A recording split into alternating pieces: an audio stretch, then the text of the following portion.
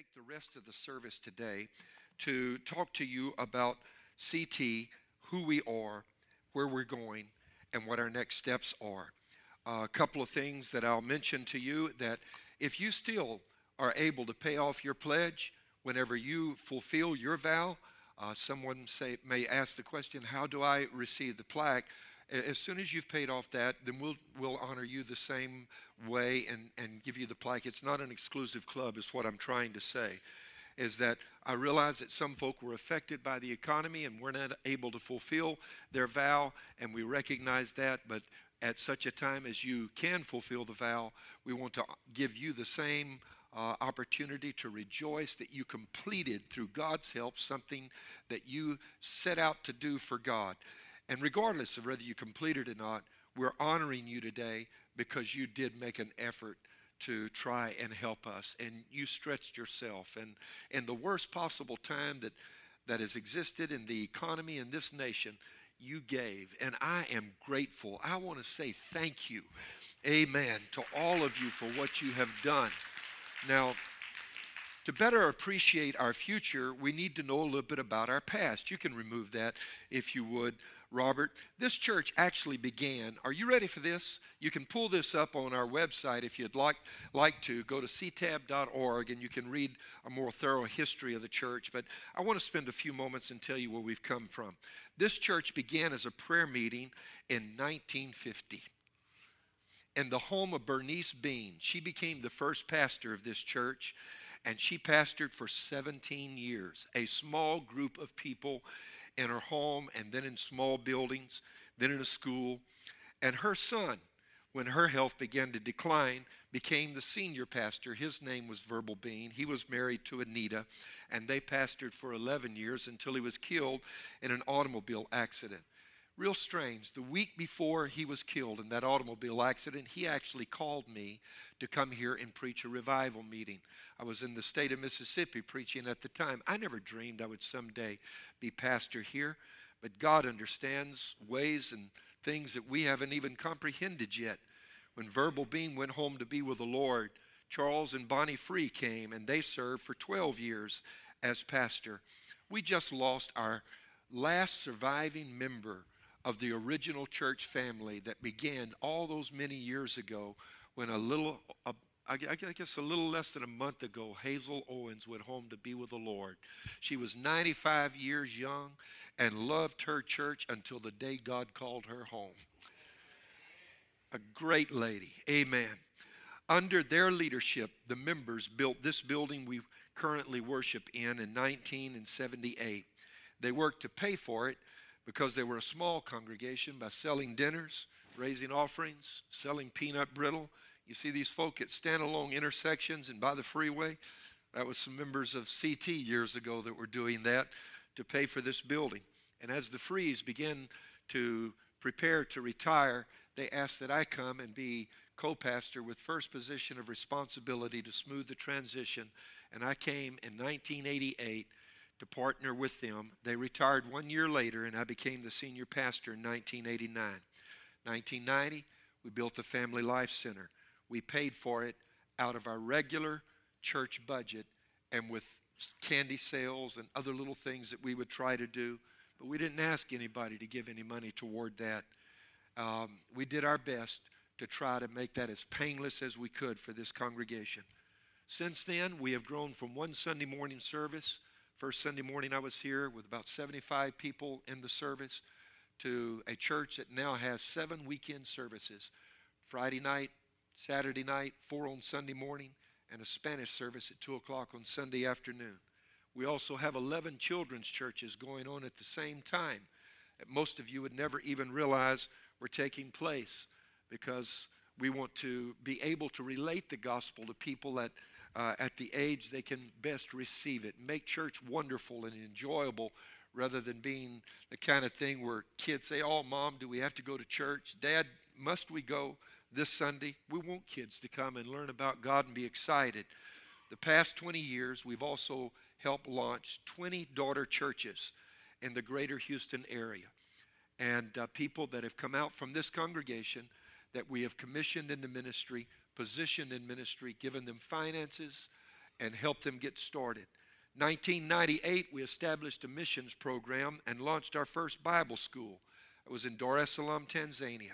We have now had 2,700 students go through that program who are starting churches throughout the East African nations of Tanzania, Kenya, Uganda, Rwanda, and Mozambique. We also began to mentor other church leaders around the world who head frontline or native missions programs. And their missions have grown because we have helped them understand they need to focus on placing the emphasis on training frontline leaders and establishing Bible schools that train and raise up pastors and ministers and evangelists rather than just doing what missionaries used to do and host crusades and evangelistic meetings. The leaders of these various groups that we have trained, that I call my spiritual sons, have in turn launched thousands of churches around the world in some of the most difficult and hard to reach areas that exist in the world, in parts of Asia like India, where there's tremendous persecution right now. If you're keeping up with the political situation in India, the man that was just elected president in India was on our no-fly list because he supported discrimination and attacks against Christians and Muslims. He's now the president of that country. We have thousands of churches there that are growing, exploding, even under the face of fierce persecution. Also in places throughout the continent of Africa and in numerous Latin and South American countries as well. Some of the churches this church helped start, this is what most of you don't even realize has happened. Some of the churches we have helped start have now grown to be huge and significant. Some of the people we trained are now bishops of large congregations. They're heads of even their own missions networks and organizations. You gave the money to put them through Bible school and help them. And this is what I travel to do each week, mentor these people. And now they're pastoring thousands. For example, in Russia, right after the Iron Curtain fell, I hopped a plane at the invitation of Bob Weiner, and we went over there together, and we trained pastors. And this congregation raised the money to build 48 congregations. Bandon's had been a building for $500. You could start a church, pay its rent, and pay the pastor's salary for a year. And we started 48 churches. Some of those churches today now have over 8,000 in attendance.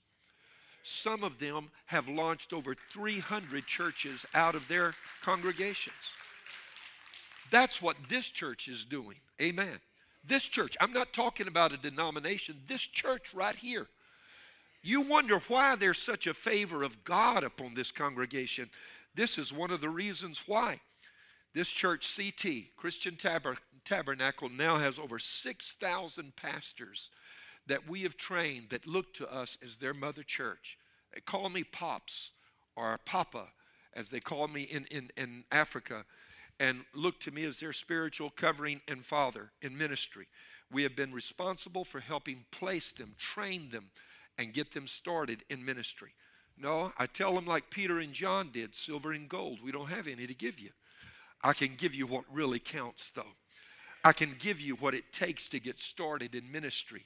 And they have done that. They've seized it. They've taken what I've been able to share, and this church has been able to share, and they've moved forward. Many of our spiritual sons and daughters also in the U.S. and throughout Europe head up now their own organizations. And I think of John Dolinsky, who will be with us here just shortly this month, and the hundreds of pastors he leads in the country of Romania, where I go once a year to conduct conferences and do training. Then in 1996, we were visited by a supernatural visitation of God's presence. I've never written about it, don't even talk much about it. But you walk into this building and you feel the presence of God, and you wonder, what is this? Tommy Tenney, our guest evangelist at that time, did write about it in his book, The God Chasers. That visitation left an indelible mark on this congregation, and we will never be the same again. That's our past. And you walk in on Sunday morning, I want you to know what you're connecting to. You're connecting to a church that hasn't been interested in just building an edifice for itself. We've been busy trying to touch the world. Amen. We've been busy trying to do what Jesus said. And I say that because Jesus didn't say go into all the world and build buildings. He said go into all the world and save people. Preach the gospel. But of course it takes buildings for people to be able to get together. But the primary concern of any body that is a believer ought to be, what can I do to take the gospel to the rest of the world? And as someone said, you leave the letters G-O out of gospel, and it leaves nothing but letters of confusion. Doesn't mean anything anymore. As I've often said, the problem of the church is not power problems. It's not a problem with a motor, it's transmission trouble. We need to go. Amen. And this church does more going than any congregation I've ever known of in the world. I've had pastors, heads of denominations, sit down beside me and say, how do you do it? You're doing more as one congregation than our entire denomination of thousands of churches are doing for missions. And you know what I do? I just look at them and I smile and I ask them the question, what is your focus? What matters to you? That's our past. But what comes next is the question. In Joshua chapter 1, verses 2 and 9, listen to what God told Joshua. Now therefore arise and go over this Jordan, you and all this people, to the land which I am giving to them, the children of Israel. Every place that the sole of your foot will tread upon, I have given you, as I said to Moses. God said it's time now for you to cross over Jordan. We began a crossover campaign. Life goes forward, not backward. Amen? Can somebody in the building say amen? And God intends for life to move toward better things. Doesn't want you to live in the past. God's always interested in you having a better tomorrow than you had yesterday. Jesus demonstrated this when he began his ministry. You want to connect to Jesus, you're going to get connected to somebody that always helps people have better tomorrows. He was, at his very first miracle, he was asked to help, and they had run out of wine. And the custom in that day was to serve the best wine first, and then after your sensibilities and your sense of taste had been dulled by the alcohol you had drunk, then you slip in the cheap stuff, you know, the kind you buy in a box, if you know what I'm talking about. Amen. And that's what they would normally do. But when Jesus turned water into wine, the guy that headed up the feast came and said, you've broken the custom. Most people serve the best wine first and save the cheap stuff for later. You've saved the very best for last. That's always been the way that God does things, saves the best for last, because excellence is in the very nature of God himself. And you get connected to God, you move forward, not backward. Change, therefore, becomes inevitable. If you connect to God, change is going to be required. And the good thing is you get to choose whether that change is for the better or for the worse. You don't have to sit back and wait and see what's going to happen. You can connect to God and make proactive decisions that help you have a better tomorrow.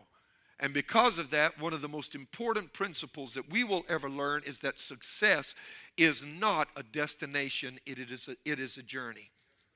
I wish I could hear somebody say amen. You don't ever arrive at a place that has a sign post that says this is success. Success is in the journey in getting to where you're trying to go. In the case of the children of Israel, at God's instruction, they chose to move forward into their destinies. And because they did, success was a predetermined and predictable series of events that their journey would carry them through. What do I mean by predetermined series of events or steps? The first step was this: they had to take the land. Joshua 3, verses 2 through 3. So it was, after 3 days, that the officers went through the camp, and they commanded the people, saying, when you see the ark of the covenant of the Lord your God and the priests, the Levites, bearing it, then you shall set out from your place, and everybody say it, go after it. Say it, go after it. God said, I'm going to lead. You determine whether you want to follow or not. But if I were you, God is saying, you better go after it when I start moving. Amen. The glory was moving to another place. You want to get hung up in yesterday, God's saying, I want you to know I'm not going to be at this address anymore. I'm moving to a new location. And the first step is to take the land, and I will be there with you to help you do it. The people had to make a decision. Do we want to live on the accomplishments of the past, or do we step forward into our destinies? We human beings, don't we, have a tendency to want to hold on to what we've already got and not let go. We want to park here. And the problem is when the glory moves on, there's no longer any happiness or success where happiness and success once were found. We would like to keep everything static, as it were, and it never change. We look at the medical industry. We have doctors and nurses in our congregation. You see this little sign with the serpents twisted around the pole that they wear. You know what that comes from? It comes from the Bible. When Moses, leading the children of Israel through the wilderness, they came to a place, and the children of Israel had sinned, and they were being bitten by fiery serpents. And God said to Moses, put a brazen serpent on a pole and lift it up. And whoever looks at it will be instantly healed and not die. A one-time cure for a one-time problem. Did you know that 700 years later in 2 Kings 18:4, that Israel was still worshiping that thing? A one-time cure for a one-time problem, and 700 years later they were still holding on. And Solomon, the wisest man that ever lived, said this won't work. And you know what he did? He broke it in pieces according to the word of the Lord. Why do we resent change? Why did they hold on to that thing? It was because change is uncomfortable. It makes us stretch. And we often don't want to do that. But Israel never would have moved into the promised land to live in houses they had not built, drink from wells they had not dug, and experience the plenteousness, the abundance of barns they had not constructed that were already full, if they had not followed God. Here's what I'm telling you, that when you follow God, this nomadic people, Israel, who were wanderers, who because they were wanderers had very few possessions, became a people that became wealthy. You see, nomadic people, whether it's the noble American Indian, or whether it's the brave Maasai warrior, or it's the Bedouin of the Middle East, when you're nomads, your possessions are limited to what you can carry from one place to another. That was the story with Israel. But once they moved in and took the land, they built homes. They built a government. They built a structure, a socio-economic structure. And guess what? The people flourished and became wealthy. God moved them to a different socio-economic place. I personally believe it's God's will that every person that is a believer own their own home. I wish I could get an amen somewhere. God doesn't want you to just live like a nomad or a Bedouin in a tent. God wants you to have some land. So you know what? He spoke to CT and our leadership. One day I took our board out on the belt when all of that was undeveloped. And we went out and looked at a piece of property. I'd had a real estate agent take a look at it for us to find us a location. They found 48.5 acres. And I said, guys, we need to buy this. And do you know, some of the board members said, we don't even know how we'll pay for it. Some of them even resigned then because they didn't want to take the step. But God was saying we need to take the land. Step number one, like Israel did. Israel took the land and then they built. What people don't realize is moving into the promised land was a two-part or two-phase conquest. First take the land, then you go in and build. Amen. And you know what? They took the land. We did. And we started paying for that land out of the monthly budget. Never asked you for a dime. Amen. It wasn't easy. And because it wasn't easy, as I said, some of the board members didn't even know how we'd be able to do it. I'm thinking of one in particular that pulled me aside and talked to me and said, Pastor, I don't know if we can do this, and tendered his resignation. And I thanked him. He wasn't being disloyal. It was just stretching us at that point as a congregation. Earlier, we had bought this property, 12.45 acres just to the east. Never said a word to anybody in the congregation to ask for an offering. We just paid for it, paid $120,000 for it. And now we're at a position where we have seized the land. You say, what's this Sunday morning about? Well, the day came when the land had been taken.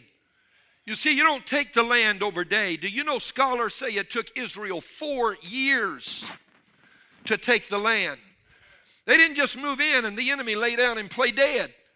There were some hardships to go through. There were some battles to fight.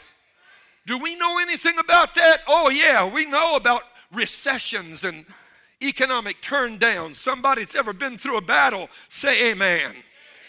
Yeah, it cost us something, but we fought to take our land. Yeah, we knew God was speaking to us as a congregation, and we purchased that property, 48 and a half acres, and we bought it for $795,000. I saw what the property was doing. A year later, we went back and bought 15 acres more, and this time had to pay $1,050,000 for just 15 acres.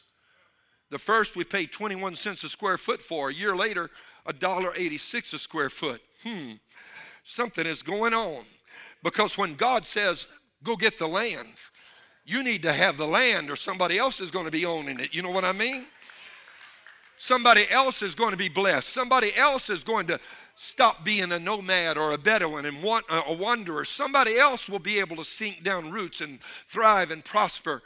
And this church had been faithful to its missions mandate, faithful to God, faithful in its service to this community.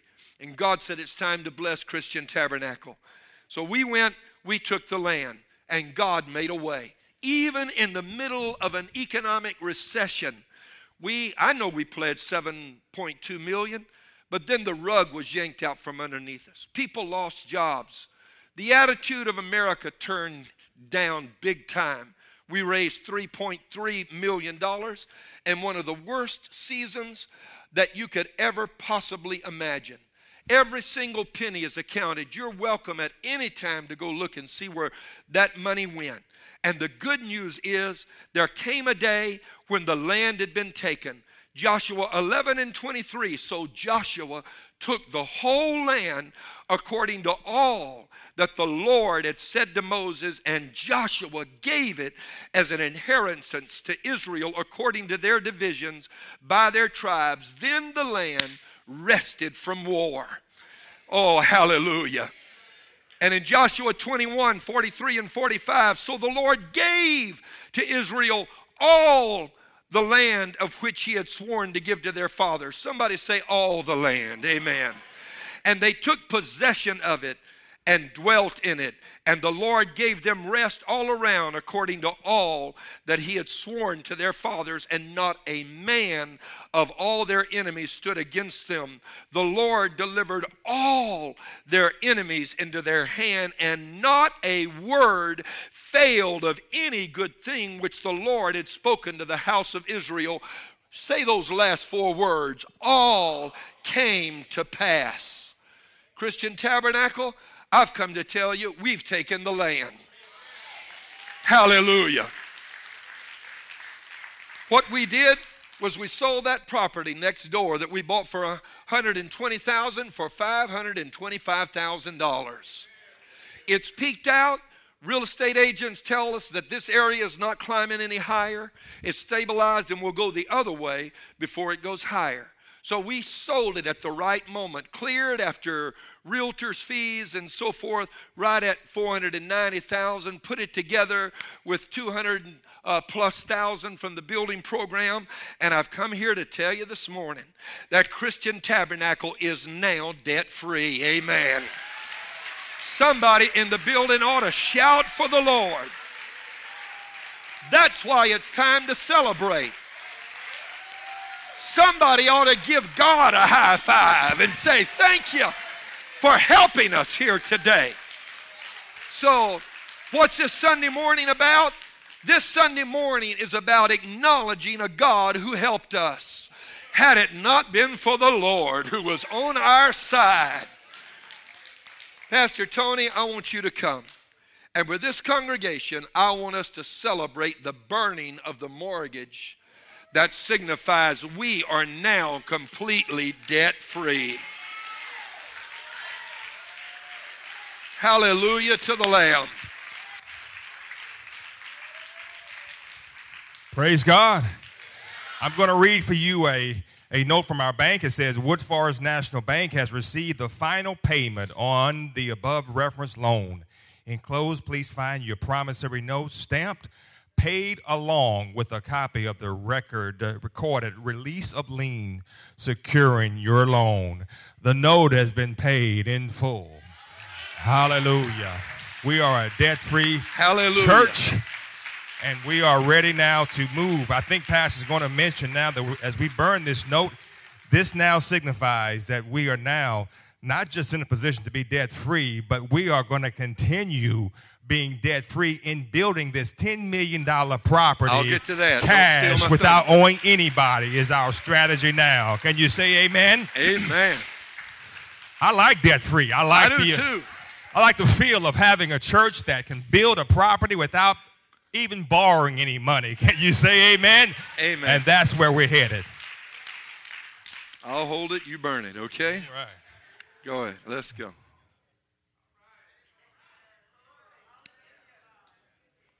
Burn, baby, burn. Hallelujah.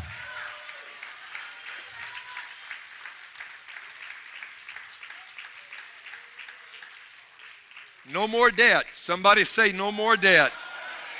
This is an act that you can claim for your life and your family as well. Hallelujah. Somebody give God some praise right now. Thank you, Pastor Tony. You may be seated because I want to share with you a couple of other things. Tony went ahead and gave you a spoiler alert. We're going to be debt-free by God's grace from here on out. Amen. Listen, what do we need to do the second step? The first step for Israel was take the land. Second step was build a nation. Build government. Build infrastructure. Build homes. Build an economy. Build farms. Build businesses. Build families. Build places where ministry could be done. And yes, build God a house. They did that debt-free.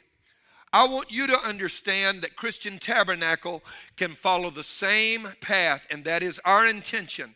As leaders, we have acted with integrity. Every penny has been spent, and you can see where it has gone. Now, what do we need to do the second step? Israel took the land. Then to build the dream, what do you need? We need $10 million. Anybody got it in their bank account? Write a check, and we can all go home right now. Amen. Here's what I want you to do. Help us pray. The corner pads on that property are commercial pads. We want to sell those for $1.5 million each. That's $3 million. Oh, somebody needs to say amen for that. Now you say, can it be done? Yep. Yeah, it can. We bought the first acreage, remember, for 21 cents a square foot. Year later, $1.86 a square foot. We've got an offer right now from one of the major hotel chains in this city wanting to buy one of the corner pads for $10 a square foot. Now, you hadn't even heard the good part yet. We turned them down. We're holding out for 15. You know why? Because the belt is exploding. When we bought that property, nobody was out there. There were nothing but raccoons and possums and coyotes. I mean, nothing was out there. You know what? They didn't even have the belt in. We were on the feeder roads during that time. Y'all remember those days? It hadn't been long ago. We haven't had the property that long. But now we've seized the land. And you know what? We're in a position, we don't have to sell it right now. It's going to take us 18 months to 2 years to build, and every day of those 18 months to 2 years, guess what's happening to that property? It's going up, up, up, up, up. That's $3 million. Where you're worshiping right now, we've had it appraised, $4.5 million. We want to sell this property here, put the church up. At $7.5 million, you know what it leaves? $2.5 million is all we need to raise to be completely debt-free as a congregation. That's all. And by selling the commercial pads, that's only 2 acres in each pad. We started out with 63.5 acres. We'll still have 59.5 acres to build the dream. Amen. We're not giving our property away. God has positioned us. And because we have tried to be faithful and wise stewards, we're about to move into our destiny. Amen. So, I conclude today by asking you, what do we as a congregation need to do? What do we need to do? Step number one, help us pray that we can sell the commercial pads. I'll make it plain for you. We sell those, we will start building immediately. That's all we need to do to get started. Amen. Sell the commercial pads. Alternatively, we need to raise $2.5 million. As soon as we can raise $2.5 million, we can also build. Now you say, Pastor, another building program, fundraising campaign? Look, do you know that we pledged $7.2 million just a few years ago? That's what we pledged. What was it, 5 or 6 years ago? 7.2. Raised 3.3. With the $2.5 million that we need to raise, that's not even as much as we originally pledged. That's $1.5 million less than what we said we would give before the economy fell apart. No, we're not coming back to try to get more. We're just trying to, we're not even going to ask you to fulfill the original commitment. Just help us raise only $2.5 million. We'll take care of it. We'll move into that building debt-free. Won't owe anybody anything. Now, the question is this. What should you give? I'll say this as I conclude. The economy is not where it was during all these dark times that America went through. It's not. According to Forbes magazine, the economy in Houston is now back where it was at pre-recession levels and better. For the next 4 years, Forbes magazine says that Houston will be the 4th largest and fastest growing economy in the United States of America. The question is, will you tap into that? You want to stay right where the glory was, you won't be able to move into the land that is seized. So we have to ask ourselves the question, do I want to position myself for God's favor that is coming? Now, you say, does that mean we got to stretch ourselves? Yes. But I'm going to ask you to pray. I'm going to ask you to hear from God, because if God leads you, you can't go wrong. How many of you found out if God speaks to you and you obey God, you can't go wrong? I'm not going to ask you to listen to me. I'm not going to coerce anybody. I'm not going to beat anybody up. I'm not going to get up here and pull for offerings. I'm going to ask you to pray. And you will hear more from us a little bit later about the next steps. But right now, just begin to pray. And say, God, what would you have me to do? You know why? Because your obedience will tie you into the fulfillment of the promise that is coming. Just as Israel obeyed and moved and fought to take the land, guess who was blessed? They were. Guess who stopped being nomads, paying rent, and had their own property? They did. Guess who moved into their future destinies, built businesses, and became the most prosperous people in the world? They did. Why? Because they fought to take the land. In conclusion, I'll just say this about our last campaign. Now, probably most of you make more than I do. I'm just going to lay it out there and tell you, money doesn't mean much to me. I've said that, and some of you are saying, yeah, he's saying that. No, I'm serious. Jerry and I together make less than very many of you do. Very many of you. Many of you make more than we do. Yet, whenever we had that last campaign, God spoke to me. And I've been talking about Nehemiah. Last week I told you that not only did the people give, but Nehemiah set the example and gave first. I decided that as a leader, I had to give. I looked at my finances. There was no way that I could give. Every dollar that comes in when I speak in engagements and conferences around the world goes to missions. I don't keep any of that. I live only on the salary that is given to me by this congregation, which is, I think you need to know this, which is about 1/3 of what most pastors of church this size receive. Could I ask for more? Yeah, Tony's on the board. He'll tell you, I haven't asked for a salary and I don't know when. Salary increase and I don't know when. I could ask for more. Haven't wanted to. And God spoke a figure to me that when he spoke to it, I went, I started choking because after taxes, I wasn't going to have much left. You know what I mean? And God spoke to me, and you know what? I felt so strong. I talked to Jerry about it, and we agreed to obey God. Guess who got one of those plaques the other day? I paid every single cent of my pledge because God positioned me supernaturally. In fact, I'm not going to lead anybody where I'm not willing to go. Not going to tell you to go fight while I stay home. I had no respect for people like Osama bin Laden hiding in caves and telling young men, here, put this dynamite around your waist and go out and kill yourself for the glory of Allah. I wanted to say, why don't you go show us how? I can't respect leadership that doesn't lead. You know what I mean? And I obeyed God. And do you know what I found out afterward? I was among the top 3 givers to our campaign, even though I am far from being among the top 3 wage earners in this congregation. God was good to me. Now, I'm done, but I'll just tell you this. You say, Pastor, what's changed in your life? I'll tell you what's changed. I'm at another place in God right now. I am not where I was before that campaign began. I am not. My life has changed. I'm changed. I don't even know how it's happened. But I have moved into a place of financial prosperity. I'm still making the same amount of money. But now I've got resources I didn't even know where they would come from. I have no idea how they've shown up. God has blessed me supernaturally. Amen. Oh, I need somebody to say hallelujah here. In fact, I'll share this with you and then I'm done.